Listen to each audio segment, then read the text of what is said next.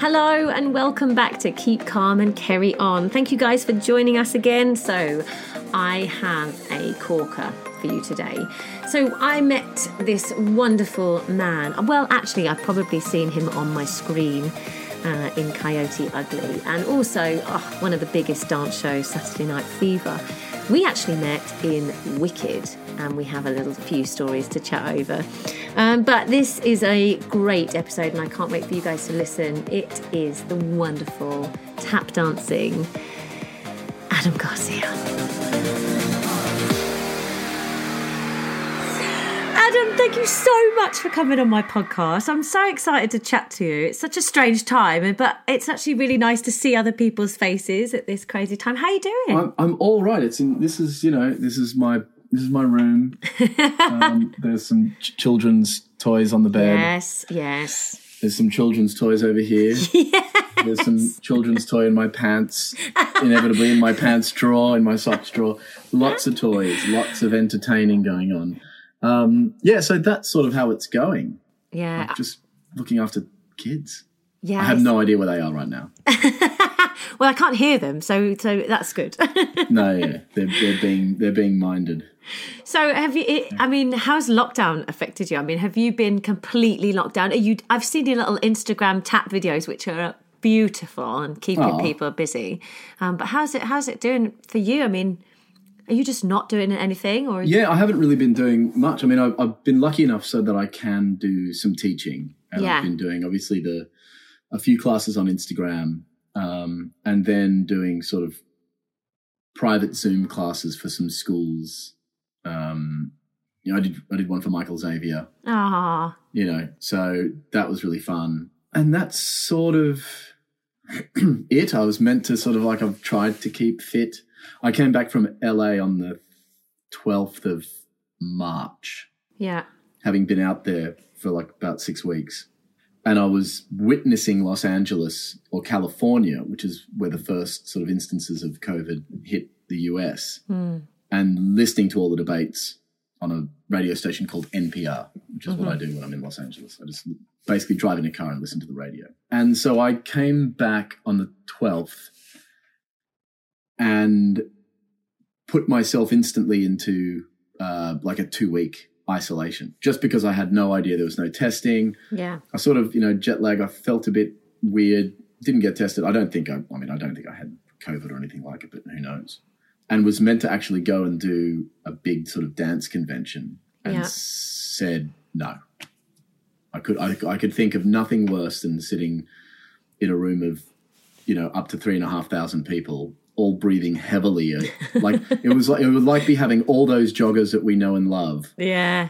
Running right next to your ear, but 3,000 of them running around you at once. And I was like, that doesn't sound good. And, 5 days later, the country went into lockdown. Yeah. It's scary, isn't it? It's like for our business, I mean, it's a weird time because, we are that industry where we need people together. We need those live audiences, or you need dancers in a room. We need to all be physical, and it's tough to know where we're going to go from here and how we're going to get out of it. Yeah, it doesn't bode brilliantly for our industry in the short term. My wife is downstairs having Zoom meetings. She works for games, as in computer games, and everything is in silos. Basically, everyone makes the games or designs the games all on a computer. Basically, they just need enough bandwidth to be able to do that. Yeah. So she could not work more at the moment because it requires no social interaction. But for film, TV, and theatre in particular, it is just, pretty terrible in terms of a prognosis. And I don't really know what the answers have been. Yeah. So it's been difficult because I'm self-employed as an actor, but I think a lot of actors or performers have slipped through the cracks in terms of a government response to them. Yeah. You're either got a business that just makes over whatever the 50,000 is, Yeah. and then you can't do anything, or you're a sole trader, and so all these things, and I've basically fallen through the cracks. Yeah, in that me too. Right. Me too. So, and I know a lot of performers up and down the spectrum of of earnings who have like, what do we do? Yeah. got nothing. We don't get any, and it's a hard one, and it's arts is often the one that's like, it's a grey area. They've got more important things to do, like health and school and education, all these sort of things. And, the arts are sort of left on their own to boom and provide when they can. And when it's sort of bust, it's a bit like, well, you're the arts, Yeah. It's sort of, that's what you chose, guys. You chose the industry. Okay. Well, it's a, $4.5 billion industry to the UK or whatever it is. Yeah, yeah. I mean, there's so much I want to talk to you about, but and positive stuff, not COVID It's terrible. No, I know. Well, it's so difficult for us because we're creatives. It's what we need, that outlet, and I feel like I'm like suppressed at the moment. And occasionally I get online and do like a little live song or something because I feel like I need to get it out, and I've never felt like that before because I don't think we've ever experienced anything like this. There's always been opportunity, or even if we're out of work for a little bit, there's always something coming up. And I mean, you've done so many different things over the years. You do literally theatre, film, you do plays, you do TV, you teach, you do so many different things. I mean, is it a choice, or do you kind of, is it what comes up? Is it what presents itself? Or do you find yourself navigating? It's sort of it's a bit of a mix between choice and opportunity, I guess. Yeah. I think we've spoken about this before. When I tend to leap from or jump from thing to things because I get, as a creative, I tend to try and want to leap from things to things. I don't want to stay around in one thing too long because I want to try something else creatively. I often don't do, a show for more than a year. If I'm doing a musical, I'm like, okay, I want to try something else. And it came from not wanting to be pigeonholed. When I first came to this country, I was, 26 years ago, I was like, right, they know me as a tap dancing kid. Oddly enough, I still am. But I didn't just want that. I was like, I wanted to try other things. So as soon as I did too much of one thing, I deliberately left it behind and was like, right, now you're only going to be able to see me in a play until you accept that I can do theatre, and then I'll go and do a TV thing till you're like, damn it, right, he does TV as well. Okay. So I sort of did that, and it's good in some ways because people go, oh, you're very flexible in terms of your employment possibilities, which I think people have to be. But also then they're like, well, what do you do? And a lot of times I think people, like in America, they have no idea I'm a dancer, for instance. So like, oh, really? You dance and sing? And you're like, yeah. Wow. Or, in other places, they mightn't know that I'm a theatre actor, sort of thing. So, but it's, I can't complain. I do get to do a lot of different things. That's quite a hard thing to do, though. I mean, I know a lot of like theatre actors want to do a bit of telly, and they find it hard to even get seen, and vice versa. But I mean, have you had to kind of, has opportunity been kind of fortunate for you, or have you had to kind of knock down those doors and wait for that certain job and wait for that play, and you go like, no, I'm going to be taken seriously as a play actor, or has it just happened? It's definitely luck at some points. I think a bit of talent in there too. I mean, hopefully. But for instance, when I first wanted to do like a play, I got the opportunity to do Tap Dogs in London. Yes. And I was like, oh, great. And this is like 96, like when Tap Dogs first started coming, and I'd worked on it and all that sort of stuff. And I'd just finished Grease musical theatre, and luckily I've got an agent who I've been with since I arrived, Peter Brooks at CAM. Oh, he's great. We like Peter. He's amazing. And he's always been really supportive of when I was like, I'm not going to be doing any dancing or musical theatre for the next 8 months. Like literally, I just want you to get me play auditions. And he's like, okay. And he was at first. And the first play I got was like in the Drum Theatre of Plymouth, which is the small theatre in Plymouth, like 50 seats, for an unknown play called Birdie. And I was the second choice for the part, and the first guy dropped out. Wow. And I was like, I'll do it. I'll take it. I will go and do that. And, I mean, the luck of that was it was a good play with some really great other actors and a fantastic director, and it eventually went to the Lyric Hammersmith, and then it went to the West End. Like, what are the odds of a first play in a tiny little theatre doing that? Like, it's astronomical. But that was the luck. And so it's sort of, I guess, that strange lesson is that you sort of commit to what you think is right for yourself, and who knows what it'll bring you, but you've gone, right, I'm going to try and do that. I want to choreograph a show. So I'm just going to do this, start somewhere. I'm going to start choreographing that. And, it has led something, because I was focused on doing the work rather than the result of the possibility of something grand and fantastic. Yeah. And I think that's whenever I've decided to do something and just focus on the job at hand, it's led somewhere else, because my focus has been on doing the job rather than getting the jazz hands and claps sort of thing, which I still need, obviously. Obviously, standard. So where does it come from? Where does your kind of love of dancing come from? Did you just do it when you were like tiny? Were your parents creative? My mum and my dad's Colombian, so he loves music and rhythm, and I listened to a lot of 60s and 70s music when I was growing up. And my mother was in like the youth orchestra in Sydney and stuff like that. So but they weren't, they were a physio and a stockbroker. Mm-hmm. And I know that I went and did ballet with a friend of mine because he said he wanted to do it and I was his best friend.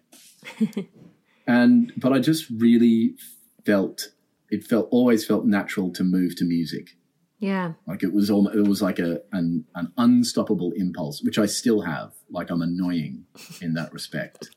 I love your tap. I love the big bits of like cardboard on the floor to tap to. I mean, that's just genius. I mean, why I didn't do that when I was a kid. I just did it on the kitchen floor and wrecked my parents' like floor. Oh, well, that's it. And my whole house is carpeted. And there's actually a company called Dream Buds and boards, and they make tap specific boards with like quite strong feet, and it's thick, and I've been working. So for me, it's fantastic. It's like a meter by a meter and a bit, but it's enough so you can get a good sound and not totally destroy your floors. Like my kitchen would just be a wreck. Are your kids? Because you've got two now, haven't you? Yeah, two girls. Yeah, two little girls. And how old are they? 2 and approaching 5 in That's August. it. I knew you were similar to mine. I knew we were kind of like, because I think we were pregnant together at some point at a concert that we did. Do they have any? Do they see you tap and do they get on the board? I mean, do they have any kind of influence from you? They really. I mean, they're starting to get interested. When I'm on the board, they just want to make the noise. Yeah. And stamp around and my eldest Aria has, and not the word aria with an I, A-R-Y-A, but she's been singing to herself since she was about, I want to say like under 6 months. Would never shut up.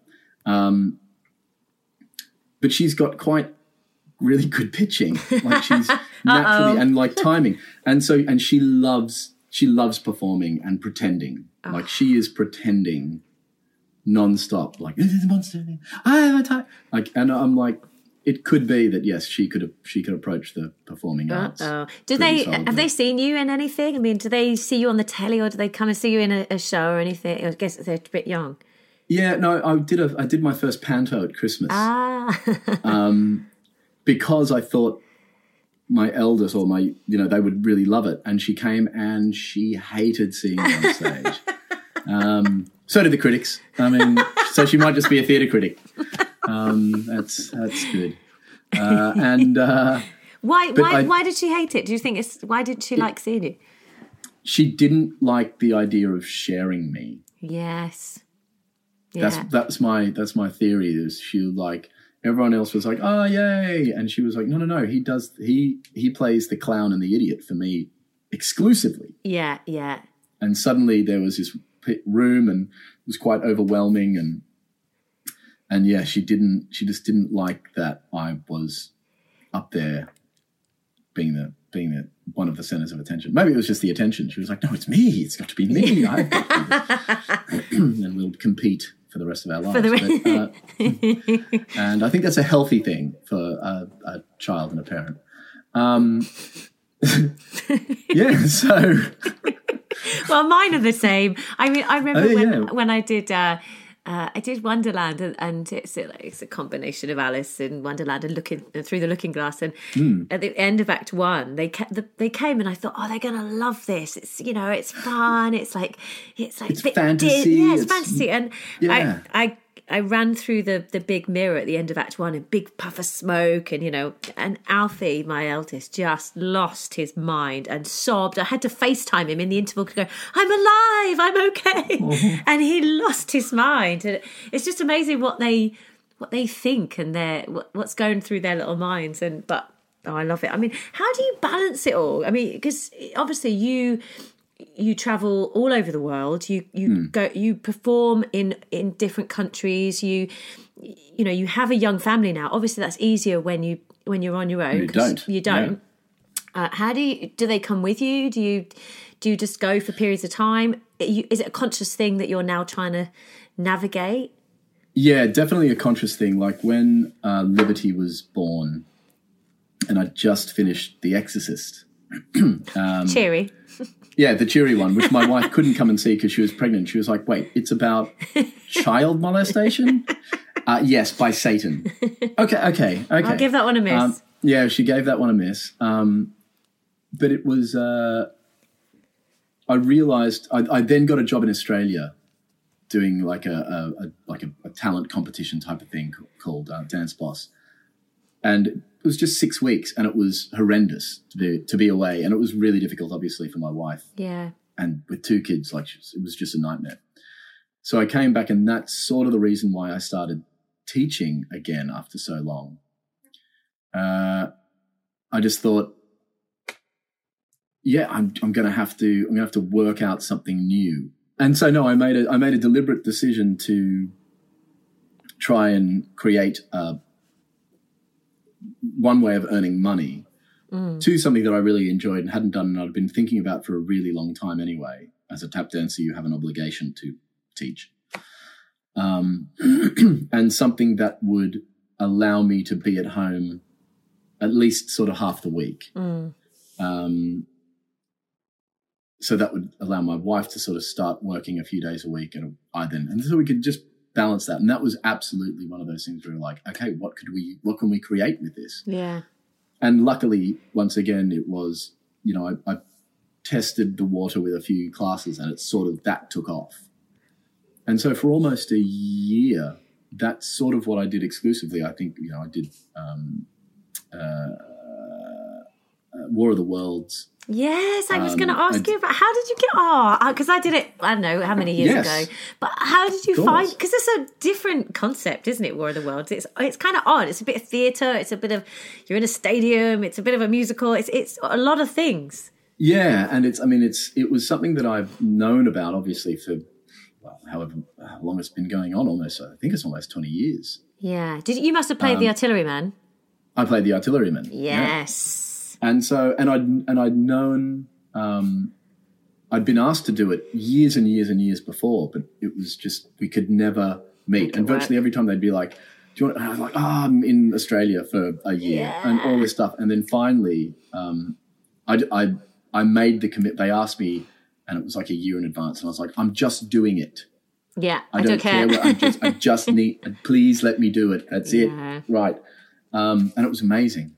They're such a wonderful company, aren't they? Oh, it was just the best. And one of those things where, you're used to concerts and, massive auditoriums and stadiums and that sort of thing. I'd never done anything really like that. So I remember playing the O2 and just, what? Yeah. This is huge. I was bricking it. But it was, that was part of the reason I also wanted to do it, just to experience. Yeah, it's being a rock star for a it moment, is, because it's the closest exactly thing that. I probably will get. Oh, I don't know. I mean, you have?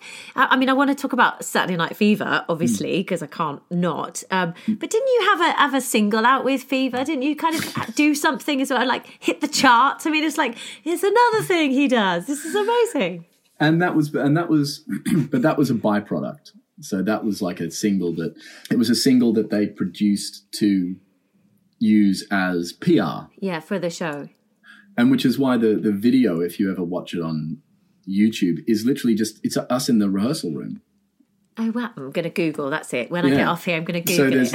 I mean, it's well edited and it had been organised, obviously, But it was basically just, 2 weeks before we opened, they were like, right, we're going to do a Sunday where come in, we're going to do all the numbers now that we've learned, and we can throw it together, and then we're just going to put you in front of a mirror and you can just try on different shirts. Like literally that was the that was the length of the sort of the concept of it. And then of course they plugged it onto a few shows to try and get some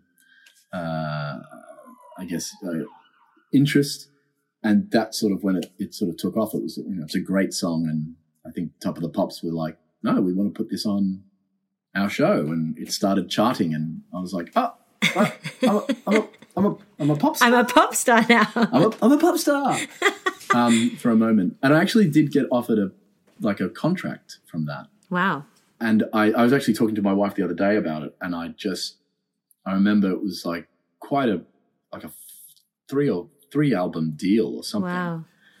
And I remember I've never been a huge fan of pop music. Mm-hmm. Well, like produced pop music like that. And I got the fear terribly. So you didn't take it? I didn't. I ended up almost like literally minutes away from signing it. And I was like, I don't want to do this. We'll be right back with Adam in just a moment. But if you are enjoying the season, please subscribe and share and leave us a review. I love hearing your stories. It's great to know what you think, what you like about who I'm talking to, and also who you might want to hear from in the future. Who do we want to hear on Keep Calm and Carry On? You can do all that on the Apple Podcast Store. So you were in the show though at the time. So you were doing Fever. I mean, because Fever was massive. That was a big gear change for you. I mean, was that the first big theatre show that you had done? I mean, I know you'd done a lot of shows before that, but that suddenly it's like people are coming to see you in a show. It was a massive deal. You were everywhere. Yeah, and once again, I was luckily probably unaware that that's what was happening. Yeah. So I did Grease with Arlene Phillips and Robert Stigwood and David Ian. They were the producers, Paul Nicholas. And I was Doody, so it was a smaller part. Shane Ritchie was a star, Sam Janis, Lisa Maxwell, a whole bunch of massive lineup, really big stars. And before then, I was in Hot Shoe Shuffle, and then there's Play at the drum, so it was small. And so I didn't really understand the Palladium till I got in there. I was like, this is very big. This is nice. And, even like having a dressing room by myself was an anomaly. I didn't really... John Clark, who I don't know, he's a good mate of mine. Oh, yeah. But he did rock you with us. He was over here. And I mean, they're back now, aren't they? They've moved back to Oz now, haven't they? Yeah, they're back there in Australia. And, I mean, he basically just stayed in my dressing room. Well, because I was like, it's really weird just having on your own. Just be there. Yeah. So he would come and do all that sort of stuff. But and it was a big change, and I never really, to be honest, the show was fantastic, and I never luckily put together that they were coming to see me. Yeah. If they were. I mean, people have said, that's people came and saw me, but who knows? Who knows if I would have become an even more egotistical monster had I realised what was going on. I mean that. I mean the show. I think it was every every theatre student's dream to be. I mean, all the kids from our show just were desperate to, not from our show, from my college, were just desperate to be in it because it was such a phenomenal dance show. You know, everybody just wanted to go and do it, and the music, and it was great. And that was the thing. It was because it was such a big dance show. You know, there are those things like 42nd Street, which every tap dancer wants to do. Yeah. Cats, which every ballet trained person wants to do, and you, and me, and even me, and I'm not even ballet trained. I was like, I can do it. I can do something. I'll play a bin lid, and you know. So there are certain shows, chorus line dancers want to do chorus line, and Saturday Night Fever became one of those things because of Arlene's choreo. Yeah. Like, you know that you're going to be tested, and a lot of those dancers went and did Rock You because it was Arlene, and they're like, you're going to dance. That's it. And you're like, that's right. That's why we've trained all our life. We really want to dance. And Wicked. Yes. You know, Wayne Salento's choreo is beguilingly difficult. Yeah. Like, you think, they're just sort of swirling around, and then the dancers are like, it's killing me. It's full on. This is great. Yeah. I mean, we have to talk about Wicked. Wicked, obviously we did it together, but you did the workshops, didn't you? Weren't you involved like really early on? Yes. Yeah, I was.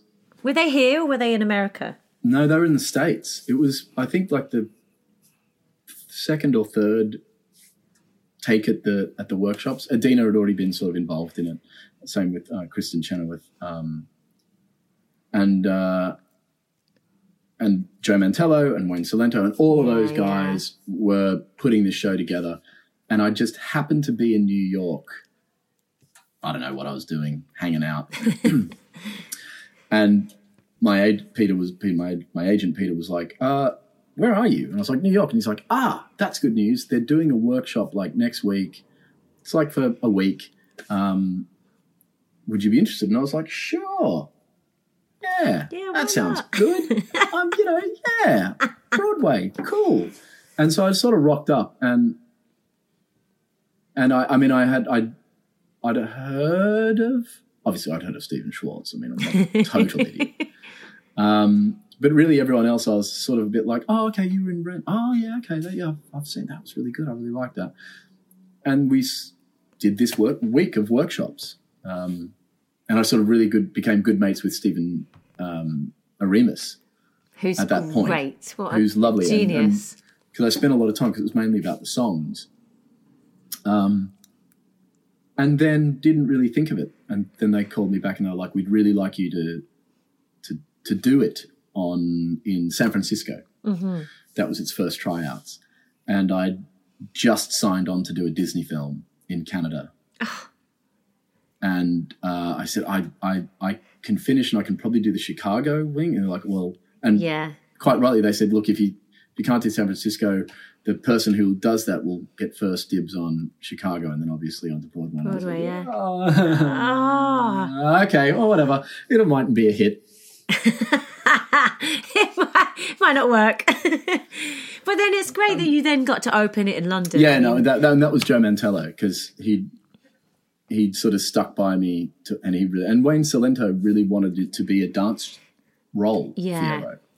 which it really is. Really, it is, but well, it was when you were doing it, for sure, definitely. Well, yeah, but because Ray Bolger was the Scarecrow, who was a very famous dancer, and if you've ever seen the cut dance solo he does to "If I Only Had a Brain." It's not in the film. I need to. It's an entirely edited out where he does this roly-poly, totally unbelievable physical like dance routine. And Wayne Salento wanted to have that all over the sort of Fiero. Yeah. Obviously. Spoiler alert. I think the world has seen Wicked now. I think we're good. Yeah, so that was the idea. But yeah, so luckily they let me come do it when it came to London. Oh, it's brilliant. And that's how we got to it. I loved it. I mean, it was great. It was it was a whirlwind of madness, but it was a brilliant show. It's a big show. Yeah. And sort of, that's one of those shows that, even as Fiero, I always described myself as basically effectively the saliva vector between Glinda and Elphaba. Oh, I got to kiss one and then I kiss another. Do you have a cold? Because she's going to get the cold literally immediately after. It would be no good now, would it? I mean, yeah, it's so funny. It is that show, isn't it? Everyone's like, "Are you poorly? How are you feeling? Oh, maybe we should kiss. We shouldn't kiss today." Oh, yeah, we should. It's so funny. I'm wearing plastic lips. Oh, the joys, the funny things. But for you, I mean, yeah, that was one of those shows where it hinges upon you being able to pick up that energy every night and go, all right, just got to run through some concrete walls for 2 hours. Yeah, I mean, it's one of those. I mean, I spoke to Shoshana Bean earlier on in the season, and we had a little, Elphaba help club. I think a little bit of self help, and it's amazing how it's so monstrous for the girls, especially vocally and all of that stuff. It's, I mean, you've been through it with me kind of crying and I can't sing this today, and it's tough, but but it's an amazing show, and to work with them brilliant people, and Joe was incredibly loyal to me by taking me back to Broadway. I mean, it's brought so many things. It's an awesome one. It's one of those shows that I think is, if you get it and you can do it, it's the marathon. It's the It is. The Olympic marathon. You should get your Olympic getting a gold in Olympic. Yeah, thank you very much. I'm too weak to hold it, but you should definitely get a medal for doing it. I can't not talk to you about Coyote Ugly. I can't. I mean, I remember watching that film and just I think it's every kind of theatre kid's dream of a film, and getting on the bars and dancing and the love story and the songs. I mean, how did that come about, and how was it? I mean, did you know how massive that was going to be when you were filming it? Not at all. I mean, although it was a Jerry Bruckheimer film, and he made Top Gun and Days of Thunder and Bad Boys and you name it, he's made it. Yeah. I think he is actually the biggest, most successful producer in Hollywood of all time. He did Flashdance, for instance. That was his as well. And he wanted to do another Flashdance. He wanted to sort of have that, and he does so many boys, cars, blow 'em up films. Yeah, I was like, no, he's got, I want to do something that everyone can enjoy, but it is a chick flick. Let's be honest. Yeah. That guys can enjoy too. Guys can look. Hey, it was some extraordinarily beautiful, talented women in that film. Yeah, I bet that was a tough job for you, that one. I bet that was very, very, very difficult. Although I have to say, Tyra Banks, who I mean, all the girls are extraordinarily beautiful, but Tyra Banks was one of those people where she doesn't look entirely real. Yeah. You just want to. And she's tall too. Yeah, she's tall and she's really smart. Yeah. And sharp as a whip and all that. And she used to play. I played her at chess once. She absolutely flogged me. Wow. Just destroyed me. And I was And then Maria Bello beat me as well. I think everyone kind of beat me at chess. I was right down the bottom of the table in the chess. You were a bit outnumbered, I think. I was simply not good at chess. Yeah, so that was one of those things where I think it didn't have a huge budget. I think it was I want to say maybe topped out at 35 million, possibly more, which is actually a small film. Even for the early 2000s, that's a small film when you're comparing it to $100 million, $150 million films. And it was a relatively unknown director who'd had a lot of success with the Budweiser advert for Budweiser. Yeah, that was sort of what he did. And he did a huge number of Super Bowl ads. Very clever guy. But no one really had any idea that it was going to be what it was. He had an amazing team, and I think not only is the story and the women in the film, but it's that soundtrack. Oh yeah, and under the sky, gonna. I mean, I just remember, I loved it. I sang along to all of it, and it was a combination. You had In Excess and all these different sort of bits of music from different eras, from Pour Some Sugar on Me to Blondie song. and all these things. And then you had all the songs for Leanne Rimes to sing. And I don't think we were number one in the box office. Wow. And then but I think it was the highest DVD sales like of the year when it came out on DVD. And then it started just being a hand-me-down film. Wow. Almost like Grease, like people, like I have little children who 12, like it's 20 years old, the film. Yeah, still. And when you have like 12, 13-year-olds going, that's, I watch it with my mum or I watch it with my cousin, you're like, oh, so people hand that film down. Still, yeah. Do you think that changed things for you? Like suddenly this is a big film. I mean, did it kind of suddenly, you get recognized on the street? I mean, you've done so much anyway, but suddenly being in a big film like that, and things like Got to Dance probably did the same thing. Suddenly you're in our screens. It's a different level, isn't it? It is, and I wouldn't have been known in America. I'd done some I did Bootman, a small Australian film, and another really small Australian film, and they didn't really have any traction except in Australia. So it was then you've got America going, oh, okay, you're now a film actor. Or they didn't even know I was in music. In Coyote Ugly, they had no idea I did musicals. Wow. So that the bar dancing scene only came about because they saw me dancing in the choreography, like not even on camera. I was just like, doing, and they're like, oh, can you dance? I was like, yeah. Just a bit. Yeah, that's my thing. And the casting director had seen me in Saturday Night Fever, and it was one of the reasons she cast me. Yeah. And she was like, yeah, no, he can do that. So that scene wasn't in the script. Wow.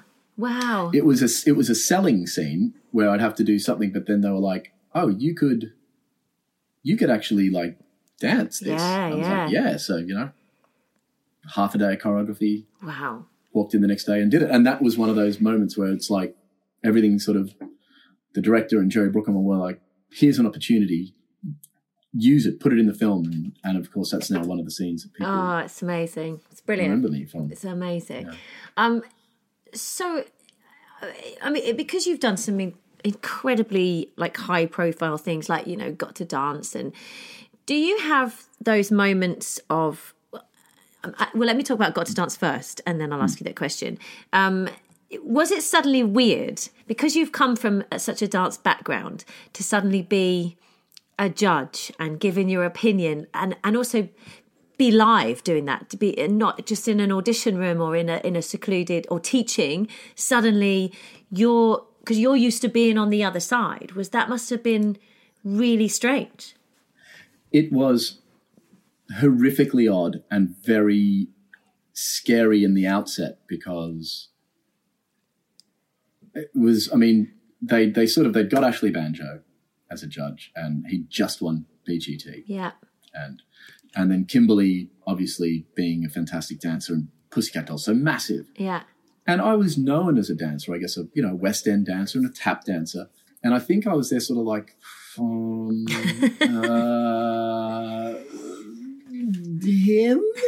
Oh, no. But the main producer of it, I met when I first arrived in the country, when I did Hot Shoe Shuffle on a guest spot on The Big Breakfast. Wow. Like that's how, and she was like, well, there's this tap dancer and we need something different we've got. And so I think that was that thing. But yeah, none of us knew what we were doing. Yeah. We'd never been on that side of the camera. And we sort of just learnt as we went along. And it turned out to be an amazing show. But it turned out to be an amazing show because the producers were also willing to, I guess, compromise. I think they had an idea that it would be this show where there would be lots of sob stories and, us fighting and, all that sort of meddling that they can get, which is very good for reality TV, because you can then produce emotions inside an audience and design the whole show. That quickly went out of control because the producers and the people behind the making of it weren't dancers per se. And suddenly they had us as professional dancers, which we all were, and they would say, oh, this group's really good, and we're like, they're not. Yeah, yeah. Like they look quite good on paper, but they're nothing like that girl who's just done that contemporary. And it became a show within real integrity about dancing. Yeah, it's great. I mean, I think that was what was so brilliant about it. You know, seeing real people, real artists on giving their opinion to real talent, and I loved it. I thought it was really inspiring, and like you say, it didn't feel like it was so predictable. We're waiting for that story, or we're waiting for that moment. You know, it just felt really honest, and you guys it was reacting. About the dancing. Yeah, you guys reacting was just so beautiful and like heartfelt, and you've all been there, so it was amazing.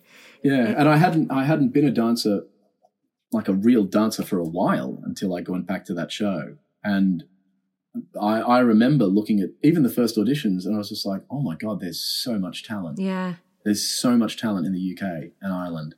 And so for me, I love watching dancing. I just got to sit and watch really good dancers for like 5 years. Oh, That's fantastic. It's brilliant. It did because you also did Dancing with the Stars. Was that it's quite a different show, isn't it? It's a very different entity. It's different, and it's a lot more entertaining in terms of, you know, it's celebrities, and the competition's a lot more lighthearted. You do have to be doing Got to Dance. Certainly, it gave me the ability to speak on the spot, talk about what I see, and I loved doing it. And I got to learn about ballroom, and I got to be a part of a show that I've watched since I was little, here at least in England. But it was always, you know, it wasn't as serious because these guys have got a regular job.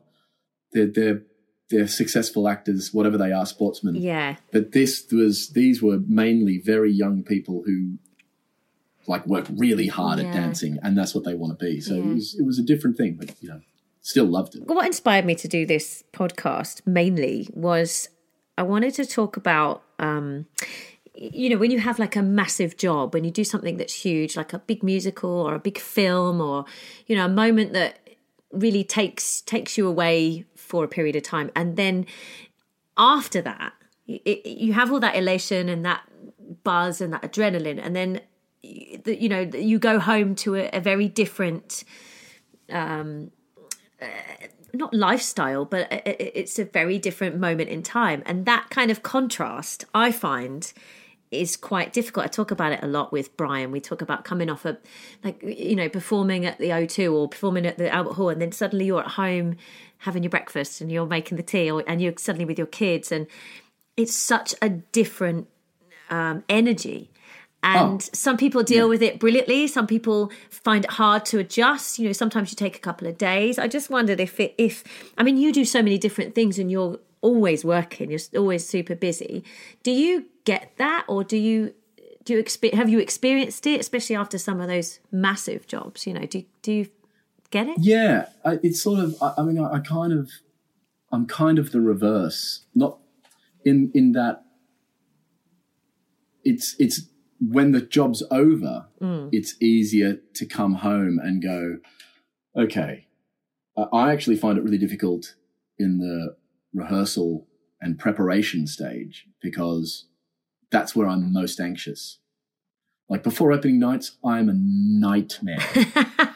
What, just anxiety? Like just huge anxiety. And, you know, all the work that you go to put into a musical or a play or a concert, and that's when I find it the most difficult to balance my home life because my mind is elsewhere. Yeah, yeah. And I find that I'm not giving my kids the attention, and I'm short, or I'm demanding my creative space, you know, and my wife's like, I guess I'll just peel these carrots then.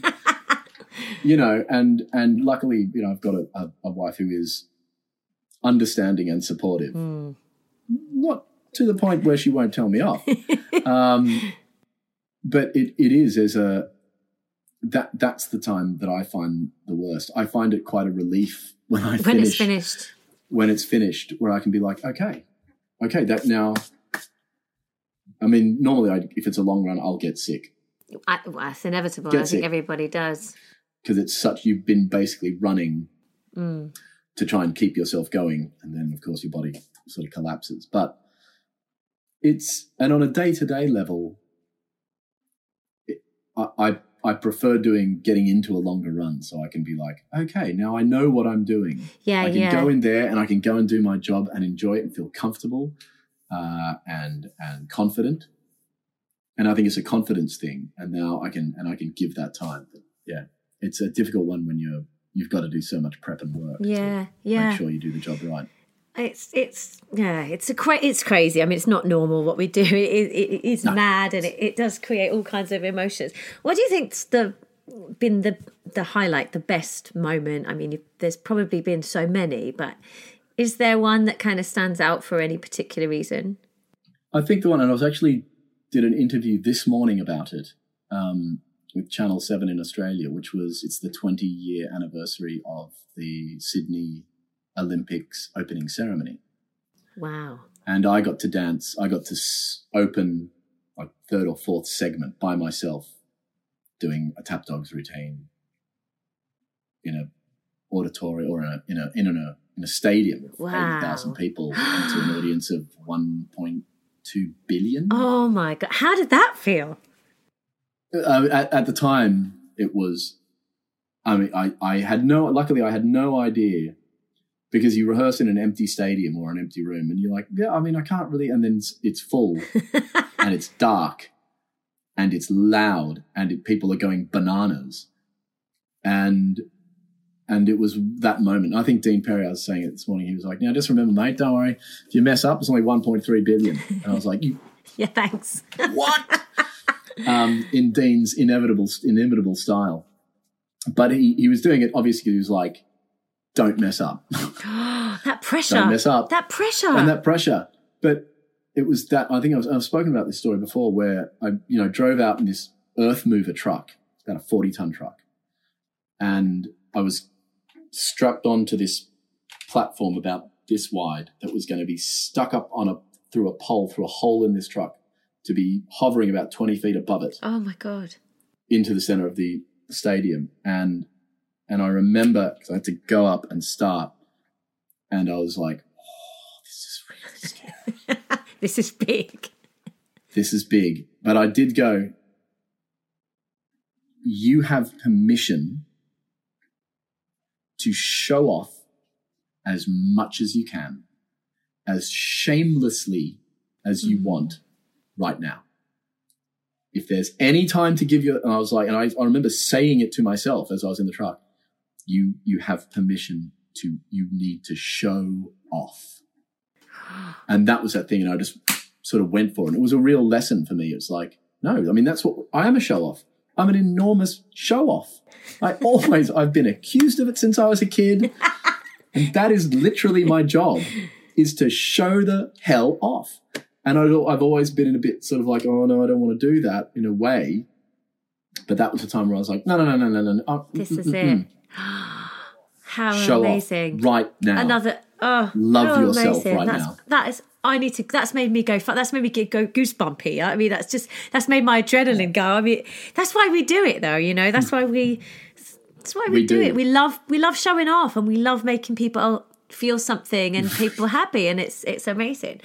Has there been any moments that have been really tough, where you've maybe questioned you don't want to do it anymore, or it's been just a job's kind of broken you a little bit, or has there been any dark moments? I think there's been lots of those, of course, but I think Singing in the Rain in Australia, which I did in 2016, so I was already in my 40s,